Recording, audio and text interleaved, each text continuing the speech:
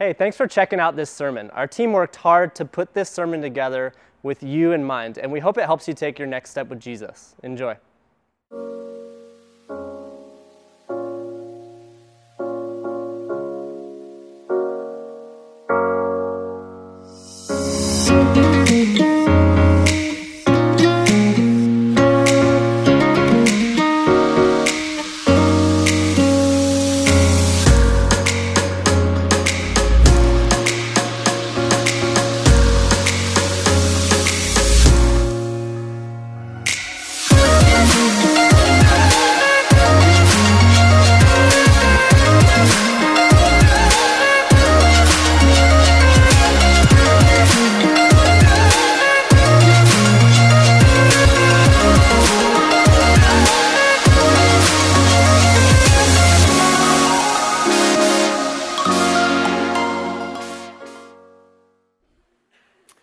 Well, this is a special week on all of our campuses as the campus pastors are speaking live to their specific campus. That's why I get to hang out with you in Livermore today, and I can't wait to talk about our God-given vision and mission, what we feel God is leading us toward as a campus this weekend. But with that, if you're watching online and you go to another campus, after this sermon today, make sure you reach out to your campus pastor so you can hear what he talked about in the direction that your specific campus is going over the course of the next year in 2020.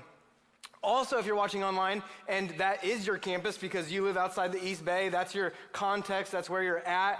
If that's you and that chat room is your campus, stay with us because I think there's some very specific next steps that you can take even in your context, and we're real glad you're with us. So, like I said, I love talking about this. God-given vision, mission, direction for our church is one of my favorite things to discuss and think about and pray about and understand. But it's also coming at one of my favorite times of year because this week we get to celebrate one of my two favorite holidays. My first favorite holiday we celebrated at the beginning of the month with daylight savings where we gain an hour of sleep. Great holiday. I celebrate it like crazy by going to bed on time. And then my second favorite holiday is Thanksgiving, which we're celebrating this week, which I can't wait. And I think the reason I love Thanksgiving so much is because of food. Like there's turkey and gravy, yes, amen, in the back. There's gravy. You get to put gravy on everything, which that's the only time of year you can do that without getting a weird look. And there's stuffing, like real stuffing, not stovetop stuffing, which my wife's family tries to pass off as real stuffing on Thanksgiving. That doesn't count. Shouldn't eat that on Thanksgiving. But real stuffing. It's such a beautiful day, and it's a day of abundance. Like, I love it. And one of my favorite questions that gets asked repeatedly on this day, and that question is, do you want some more? And my answer is always yes. Of course I want some more. And I think our answer is yes in a lot of areas in life when it comes to this question because we all want more. You know, growing up, my sister loved watching Disney movies, and now we all love watching Disney movies because Disney Plus just came out this past week. And yeah, some people are super excited about that. How many Disney fans do we have in here? Look at you guys. Usually Disney fans are a little more vocal, but I appreciate your restraint there. That was good. You wanted to jump out of your seat and talk. To be honest, I've been binge watching Disney Plus, the Disney Channel original movies this week. Let me tell you, Johnny Tsunami is just as good now as it was when I was a little kid. That is a cinematic masterpiece. If you haven't seen it, watch it. It will change your life. But growing up, my sister loved watching Disney movies, and the Little Mermaid was one of her favorites. How many Little Mermaid fans do we have out there? Yeah. So we watched that movie like too much. We watched it all the time. And the very first song that Ariel sings in that movie is all about how she wants more. Like what does she say? What's one of the first lines? If you know this, sing with me. She says, I've got gadgets and gizmos aplenty. Come on with me. I've got who's its and what's its galore. Someone up there is really excited. You want thingamabobs? I got 20. But who cares? No big deal. I want more.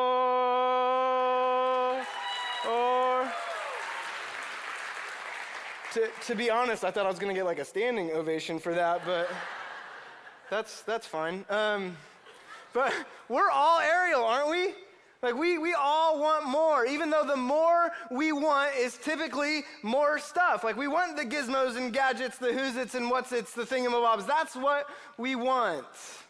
You know, in a recent survey, 89% of Americans said that people in the United States are too materialistic.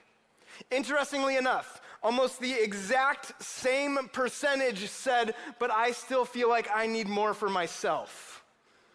See, we know materialism is bad, but we still want more. This is part of the human condition. We want more time, more money, more house, more stuff. This is the reality in which we live. It's part of our human nature. No matter what circumstance or situation we find ourselves in some way, shape, or form, we just want more. And this isn't some recent development. Since the beginning of time, our longing as human beings for more has been very apparent. I mean, we could go all the way back to Adam and Eve and the fall of humanity and what drove them to make a decision that has affected the rest of humanity for the rest of time. Or we could go a little bit later at a man named Solomon and look at his quest for more. The Old Testament book, Ecclesiastes, is devoted to King Solomon's longing for more.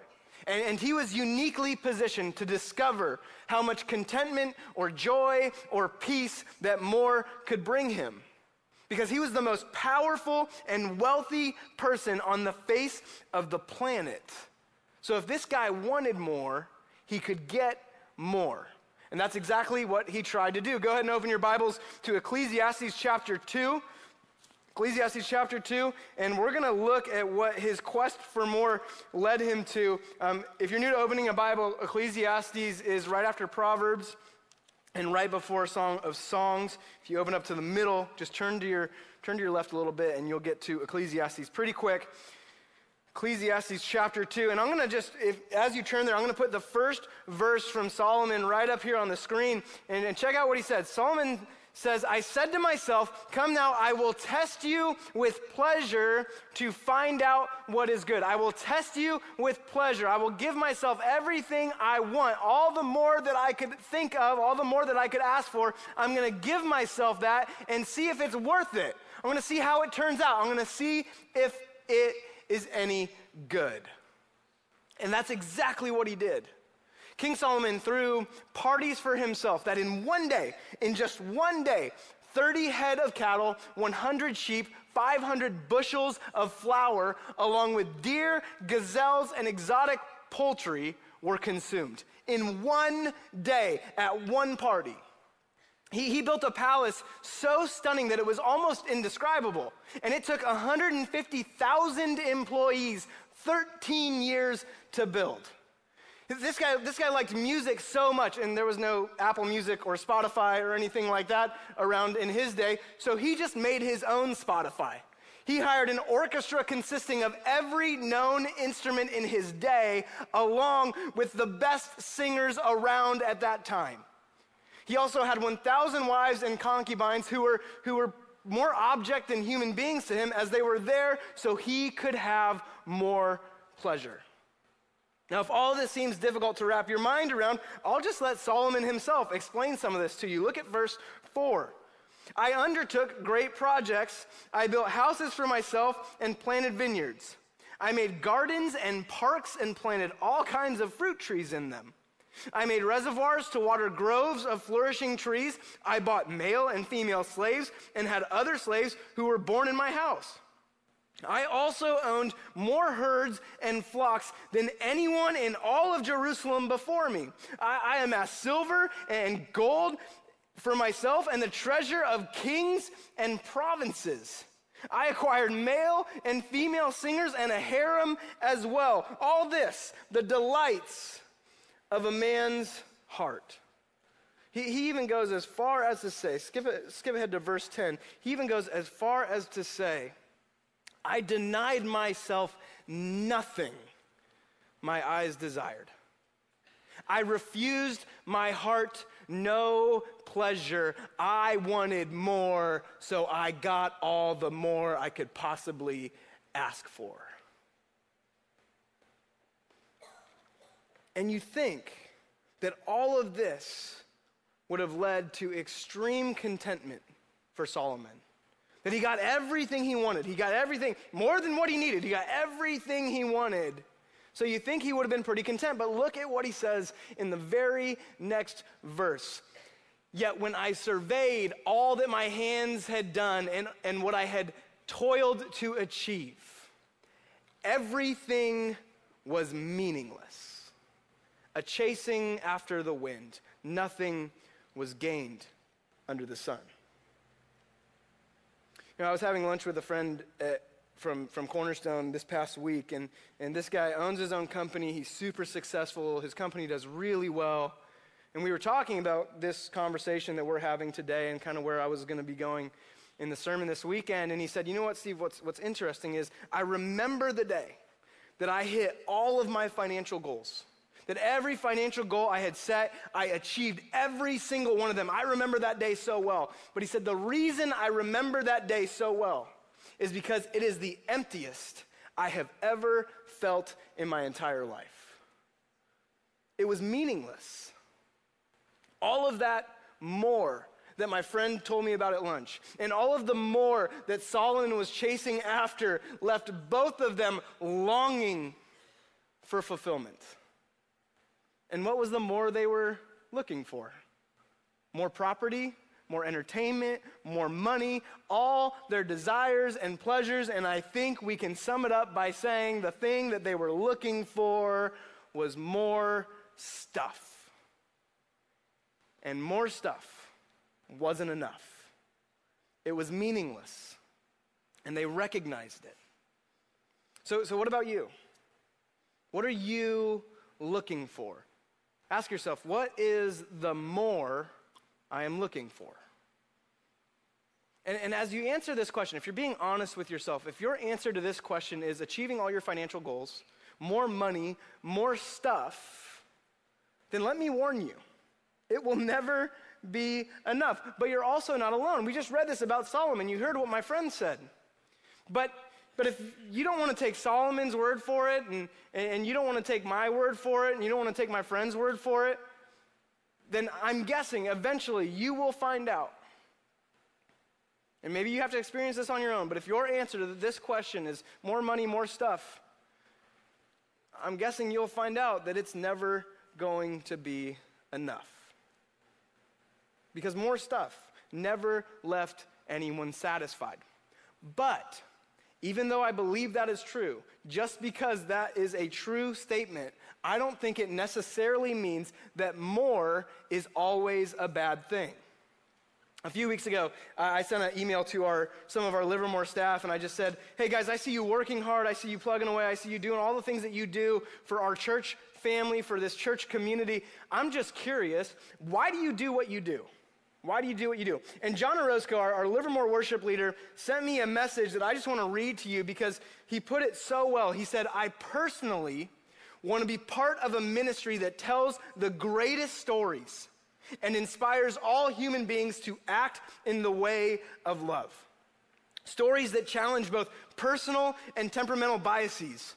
Stories that contend against willful blindness. Stories that shed light on our ignorance and unknowing. Stories that cause us to perpetually update the way we interact with our friends, our families, our communities, and with the world. Stories that make us like Jesus.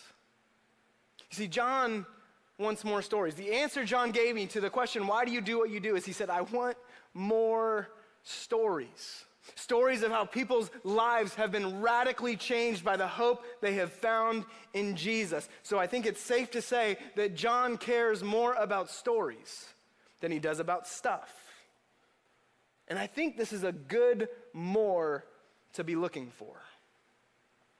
If you were here with us last week, Pastor Steve taught us about Zacchaeus, who, like Solomon, was looking for more stuff. He was greedy, and he took shortcuts to acquire wealth. But after one encounter with Jesus, after one afternoon with the living Christ, he realized that more stuff was not the more to be looking for. But rather, Zacchaeus understood that what really mattered was how he treated people. Do you remember how his story ended? Jesus came over to his house, and Zacchaeus stood up and said to the Lord, "Look, Lord, here and now I give half of my possessions," it's not about stuff, "to the poor." It's about stories. "And if I have cheated anybody out of anything, I will pay back 4 times the amount." You see, when it's all said and done, nobody is going to talk about our stuff. Nobody's going to talk about how much we had or how much we earned. What people are going to talk about is what we did with what we had. They're going to tell our story, and they're going to talk about how we impacted their story. They're going to tell stories about us, and that's what lasts. So if we ask ourselves the question, what is the more that I am looking for? Let's take it one step further and ask ourselves, do I want more stuff, or do I want more stories? See, Solomon wanted more desires and pleasures, more stuff. And Zacchaeus was on that same path until he encountered Jesus. And when he encountered Jesus, he realized that his story and other people's stories are what matter most. So I ask all of us as a church, do we want more stuff, or do we want more stories? How about us as a Livermore campus? Do we want more of our own desires and pleasures? Do we want more stuff, or do we want more stories? What is the more that we collectively are looking for? You know, over this past year at the Livermore Campus, we have a lot of stories that are being told that we want to celebrate. So if you have this little trifold that you were handed when you walked in, go ahead and pull it out, because I know you haven't been reading it while I've been talking, because that'd be rude. If you didn't get one of these, can you raise your hand? Our team would love to hand you one. Just raise your hand big, keep it high. They'll come bring you one. Folks in the back, our awesome usher team, can you guys help with this? If you need one of these, raise your hand, keep it high so people can get you these little trifolds. But here's the deal. You can see the numbers right when you open up the first page. You can see the numbers that we are celebrating as a campus. I celebrate this stuff with you as a church, and I just want to let you know, these numbers aren't just numbers that we count so we can be like, hey, we're doing a good job. No. The reason we count is because every single one of these numbers represents a story, and we know that every person's story matters to God, so these numbers matter. Stories like 228 people attending a care, support, or recovery group each week, or 264 people reaching out to receive counseling. That's just under 500 people who were like, hey, I need help, and we as a church were able to provide the help that they needed. Stories like 261 people being baptized just in this last year. 261 people who are like, hey, I want to make an outward expression of my inward decision to follow Jesus, that this is where my allegiance lies, and I want the whole world to know about it. So we celebrate stories like that. 1,474 people connected in a community group. 1,474 people who are part of a smaller community, a family that cares about them, that knows them, that holds them accountable, where they're being able to tell their story and learn about other people's stories. We love that people are connecting in community groups here at Cornerstone. So we celebrate these stories, and I celebrate these numbers with you as a church, but just so we're clear, as the Livermore campus pastor, as the campus pastor of this campus, I want more stories. And I want more because I know how many of us are sitting in this room right now that need help, that haven't reached out for it yet. I want more because I know how many people have yet to step in the doors of this church to experience the hope that is found only in Jesus Christ. And I want more of those stories where people get to experience life and life to the full found in Jesus. I want more stories because I know how Jesus has molded and shaped my own story, how he's used my story, a knucklehead like me, he's used my story to impact other people, to show them the hope that is found in Jesus Christ. And I know a lot of you are with me there because you know that Jesus has molded and shaped your story through the church to impact other people's stories. And I love that. It's so cool that we get to experience that. But I want more. And I think this begs the question, so how do we do that?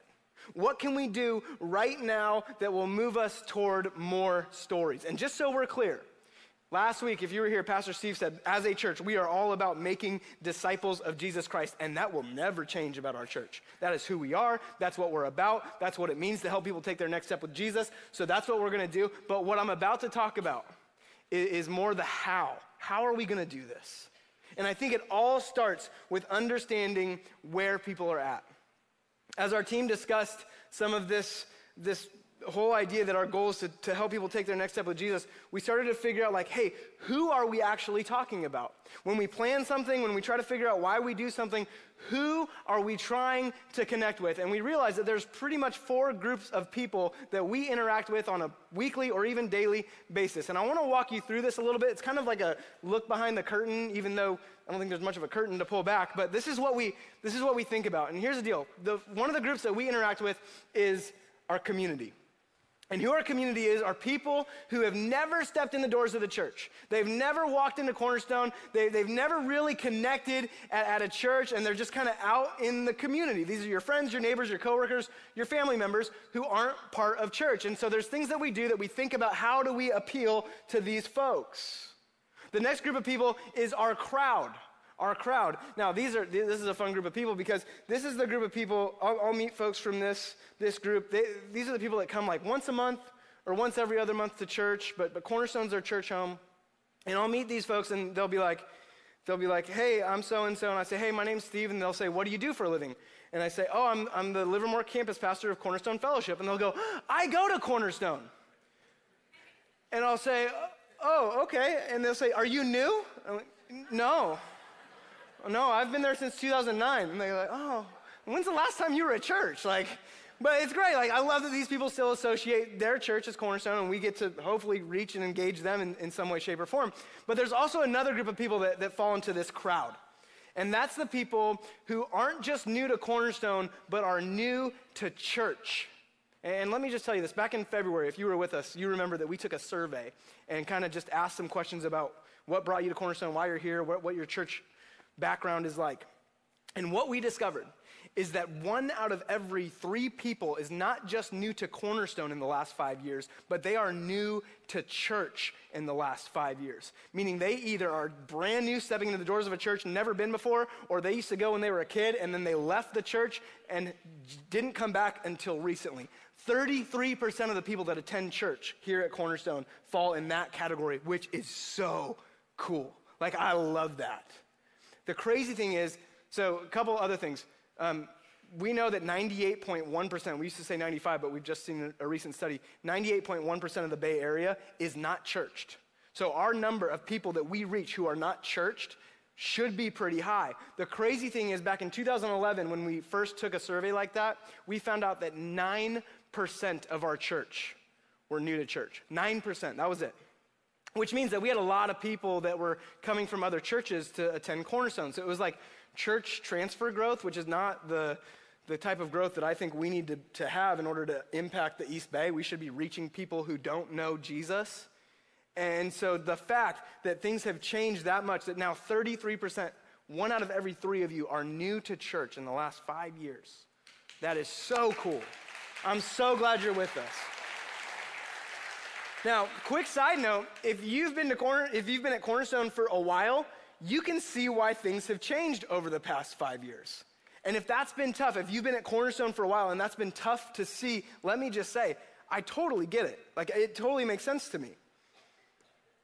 Because I remember when I first fell in love with Jesus, the sermons that I heard, the worship music that was played, the events that I attended religiously were all things that I loved, and I felt like that's what brought me in to know Jesus. And all that stuff is different now. It's all changed. But I realized that the reason it has changed is because church isn't about me. Because if church is just about my preferences, if it's just about what I'm used to, if it's just about doing things the way I need things to be done, then consequently the only story I care about is my own. And I had to recognize that and wrestle through that. But my hope for you, and where I hope to lead us as a campus, if you've been around church for a while, is that church would be more about what you can do for your brothers and sisters in Jesus Christ than what your church can do for you. I think that's what we're called to. And I also think this is why those of us who have been around church for a while play a vital role within the church. Because here's the deal. When we fell in love with Jesus, someone or some church was doing for us what we now need to do for the next generation of the church. That's what we're called to. So let's do for someone else what some person in our past did for us that led us into a relationship with the Savior of the world. Now, I'm glad you're with me on that. And just so we know, the people that I'm referring to probably fall in these next two categories, and that is are committed. Our committed folks are the people that are here maybe 2-3 weekends out of the month, but maybe they haven't, because of life circumstance or whatever, haven't really engaged in a community group or serving or giving to the church. They're not really fully invested, but they're here every weekend or almost every weekend, and they love what's going on at Cornerstone. But then there's this next group, and that's our core. Our core, see how they all start with C? That's how I remember things. I'm not that smart. So here's the deal. The core are the group of people who are fully invested. They are giving, they are serving, they are leading in significant ways. They're a big part of our community groups. They are making disciples, like Pastor Steve talked about last week. They are what? The core of this church are what make this church what it is. It's not the staff. It's not the people that are up on this platform. It is the core of this church that make this church what it is. So we got to this place where we were able to identify that this is who is here and this is who is not quite here, but hopefully here soon. And we went, okay, if our goal is to help people take their next step with Jesus, how in the world do we do that with all of these groups of people? And if I'm being completely honest with you, this is tough. This is not an easy thing to do, because every person is at a different place in their journey with Jesus. Every person has a different story, which is awesome. Regardless of where you are on this list, I think this is the right place for you to be, because we want to help you take your next step. But here's the deal. We want to take people from 1 to 60 in their relationship with Jesus. Not to say that you can never arrive at 60, and I think every person always has a next step to take with Jesus. But we know that there are people sitting in their room that are at in this room that are at a 55, or people watching online. You're at a 55. You've been molded and shaped by Jesus. You've been living your life with Christ, and that's who you are. You're so far along in your journey with Jesus. And then at the same time, there's also people in this room or in our courtyard or in the family venue that are at a 2. And what the people that are at a 2 are the people that walk in, and we have this every single weekend. People walk into church a little pessimistic, wondering what is this all about? What are you gonna say to me? What are you gonna make me do? They're just coming in going, I wonder if this Jesus person that I keep hearing about from my friends or my neighbors or whatever, if this is a person that I want to invest any time or energy in. The crazy part, the difficult part, the challenge is that the 55 and the 2 are sitting right next to each other in church right now, which is incredible. It's awesome, but you see the challenge. You see how difficult that might be, that we would help each person take their next step with Jesus. I love it. I think it's so healthy for us. This is what church should be, that people would be at all different places in their journey. But this is why we have some very clear goals for this coming year of how we want to move forward with the mission God has given us. And this is specific to the Livermore campus, because we know that if we take these steps as a church, they will produce great stories in your life and in the lives of those around you. Now, if you're new here, what I'm about to walk through, we don't do this every week. I don't get up on stage and hey, here's the goals for us as a church, but I do want to give you a picture of where we're headed. So if you're new, you are positioned like no one else to hold us accountable to this and tell us whether or not we're doing a good job. So I'm so glad you're with us this weekend. Great weekend for you to be at church. But we have goals as a campus, and you can read these in your trifold. Open it up. You'll see 2020 goals on the right-hand side of your trifold. Check those out with me real quick. I want to walk you through these goals, and they all center around 3 major themes. Are you ready? Okay. Are you ready? Yeah. Fantastic. Good. You're with me. You weren't with me the first time. You thought it was rhetorical. It wasn't. Okay. The first theme that we have is around the idea we want you to connect. Specifically, connect in smaller community. In 2020, we want to grow in our community group involvement, and here's why. Don't miss this. I believe that smaller community is where real growth happens. So if you aren't in a community group, get in one. I can't say it any more plainly, because here's the deal. These weekends, this is just the beginning of the conversation. When I get up here and talk for 30 minutes, sometimes 40. When I get up here and talk for 30 minutes, this is just the beginning of the conversation. It doesn't stop here. It has to continue somewhere else. Just coming to the weekend is like going and watching the first quarter of a football game and being like, I'm good. Don't need to see any more of that. Or watching the first episode of a sitcom that we're like, I love that, and then never watching it again. That's what that's like. So these conversations have to continue in some way, shape, or form somewhere else. And the best place, not the only place, the best place for this to continue is in smaller communities. So if you're in that crowd group or maybe that committed group, this would be a great next step for you. All right, the next theme is around the idea of serving. If you remember my friend that I talked about last week that hit all of his financial goals, he said how empty he was after that.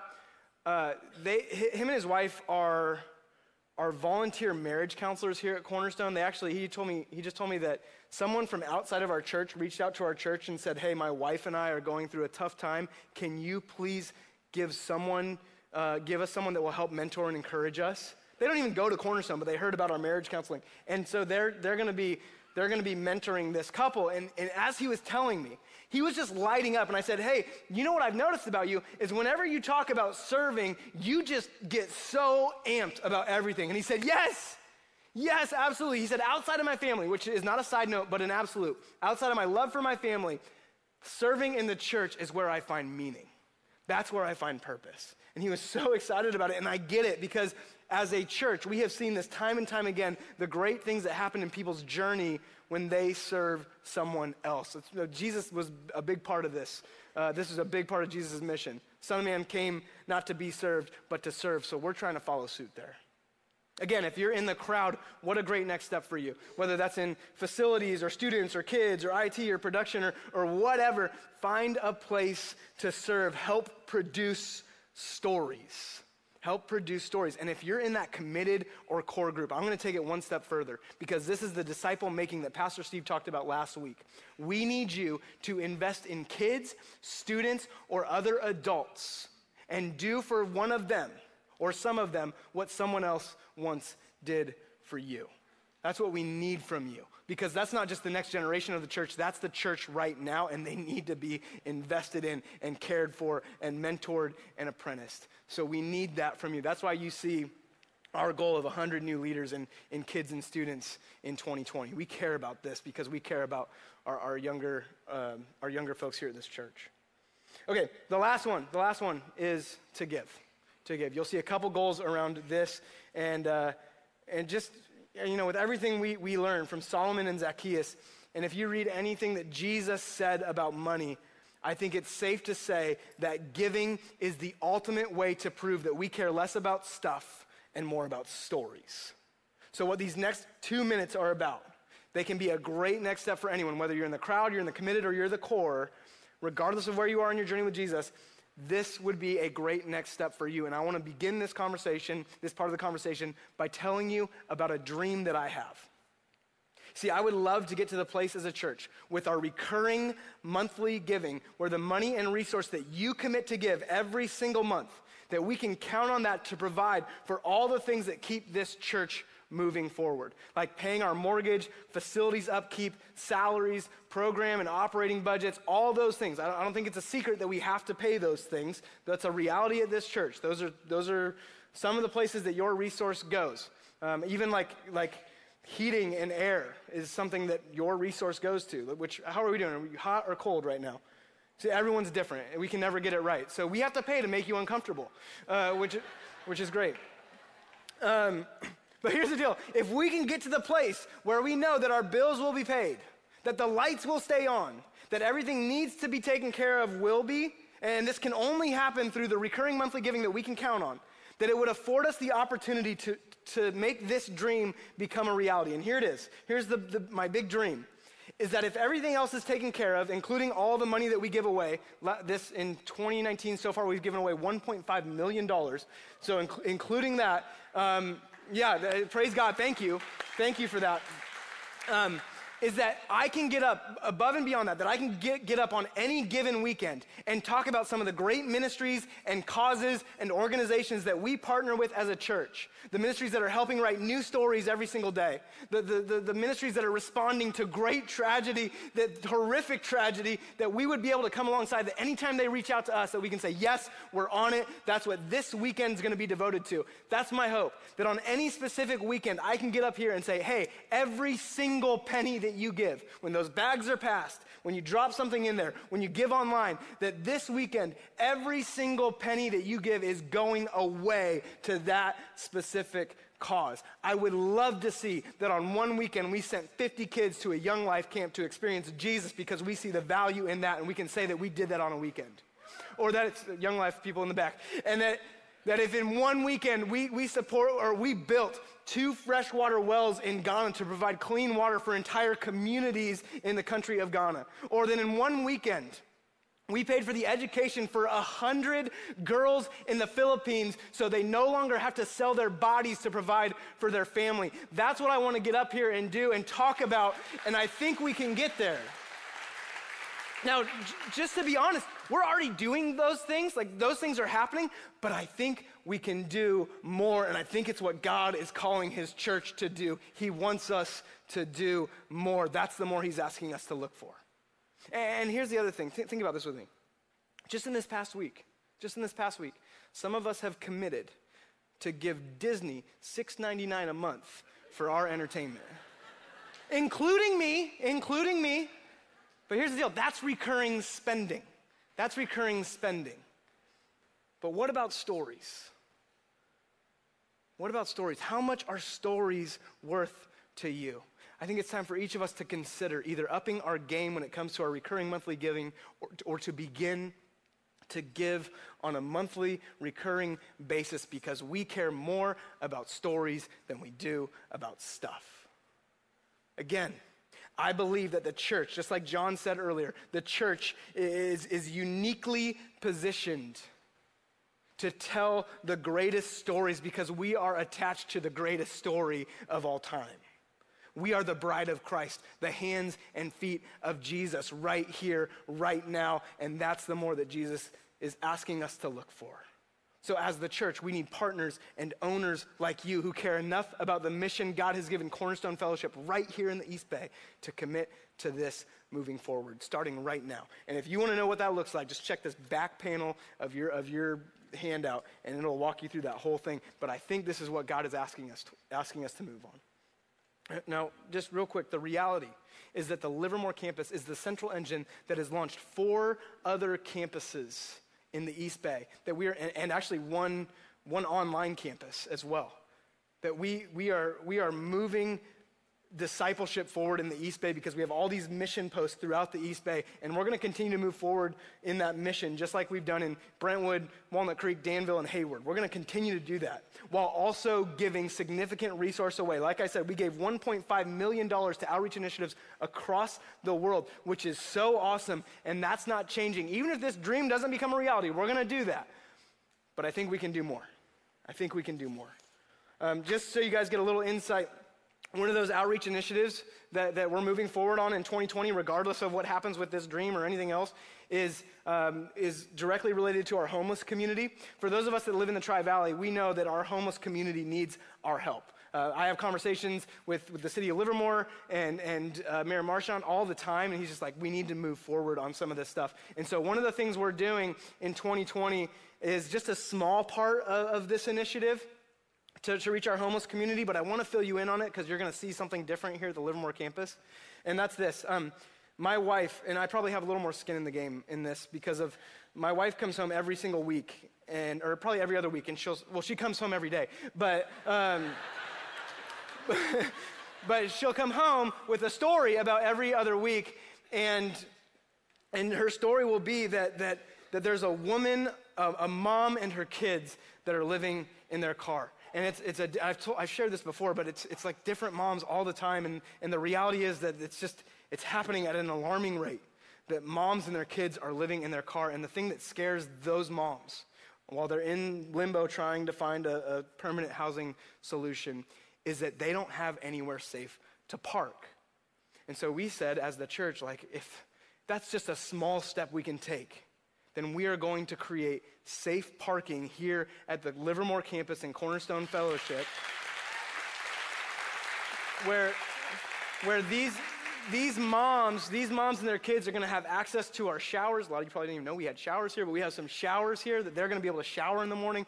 We're paying for security every night so that security can watch over them, and they know that they will be safe because the church is called to do that for those women and their kids.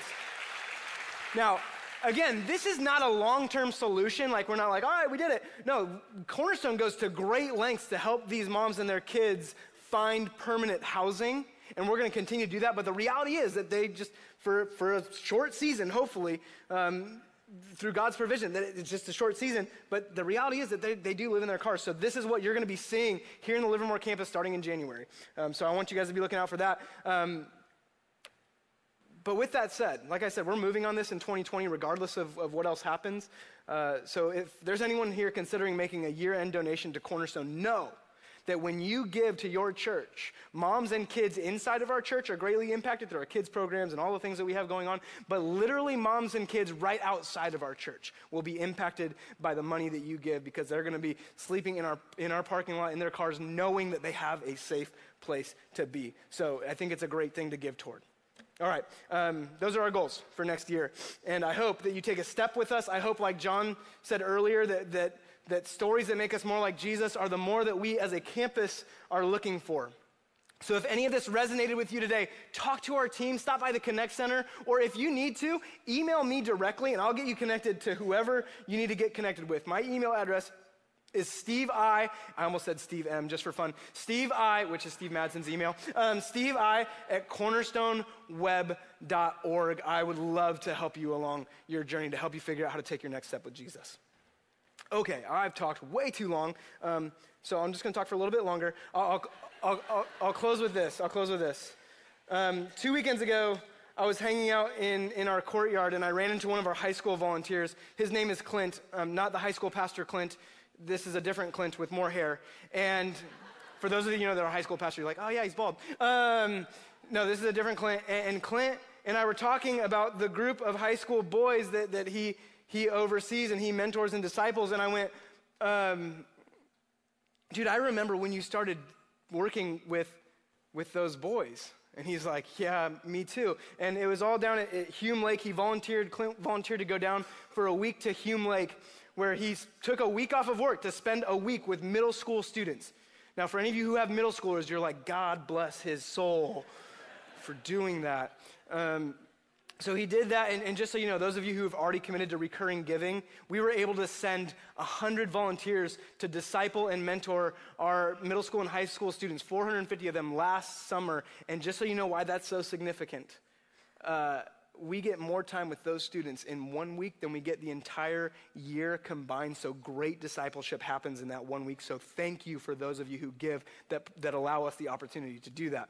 So anyway, I was down there at the same time as Clint, and I went on a walk one night, and I ran into Clint, which I was like, that's where you should be with your kids.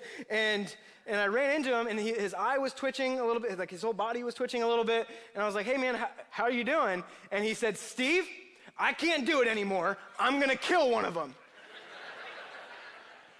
Now, he was joking about the last part. I think, like, it was probably good that we talked.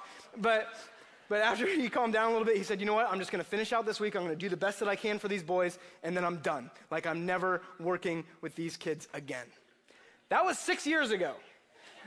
That was 6 years ago, and Clint has been leading and serving the same group of high school boys that are now in high school since they were in middle school at Hume Lake that week 6 years ago. That is 6 years of going to their games. 6 years. Give it up, man. That is 6 years of going to their games, 6 years of talking to those kids when the words of their parents were somehow not getting through to them.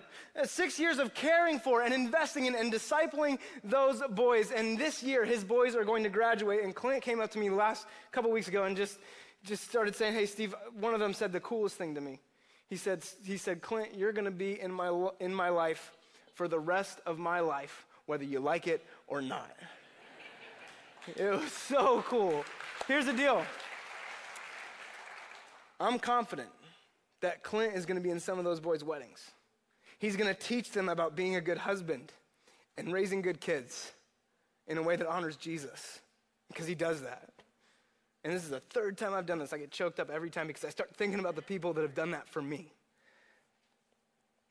See, these boys that he spent countless hours investing in will tell stories for the rest of their lives about the hope they've found in Jesus Christ. And Clint will be a massive, massive part of those stories. And it's all because that's the more that Clint was looking for.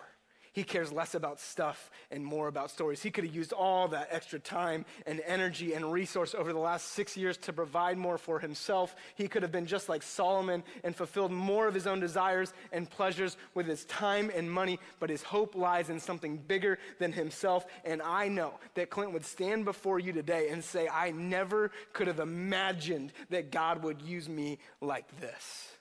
In his letter to the church in Ephesus, here's what Paul said. He said, now to him who is able to do immeasurably more than all we ask or imagine, according to his power that's at work within us. To him be the glory in the church and in Christ Jesus throughout all generations, forever and ever. Amen. That is the more that Clint is looking for. See, that's the more, church. That's the more that we were made for, because for as much as we love stories of life change, God wants them more. More stories of hope, more stories of healing, more stories of reconciliation, more stories of saved and changed lives for all of eternity. Immeasurably more than all we could ask or imagine, according to his power that's at work within us, not for our glory, but for his. This is a great, great more for us to be looking for, more stories. That's what we're about in 2020. Let's pray. Father God, I am so grateful to be a part of this church family, this church that is so surrendered to you and where you're leading and where you're guiding. God, I hope that we would stay surrendered. My prayer is that we would stay surrendered, that anything that we do, if we get a little bit offline, that you correct us quickly, Lord.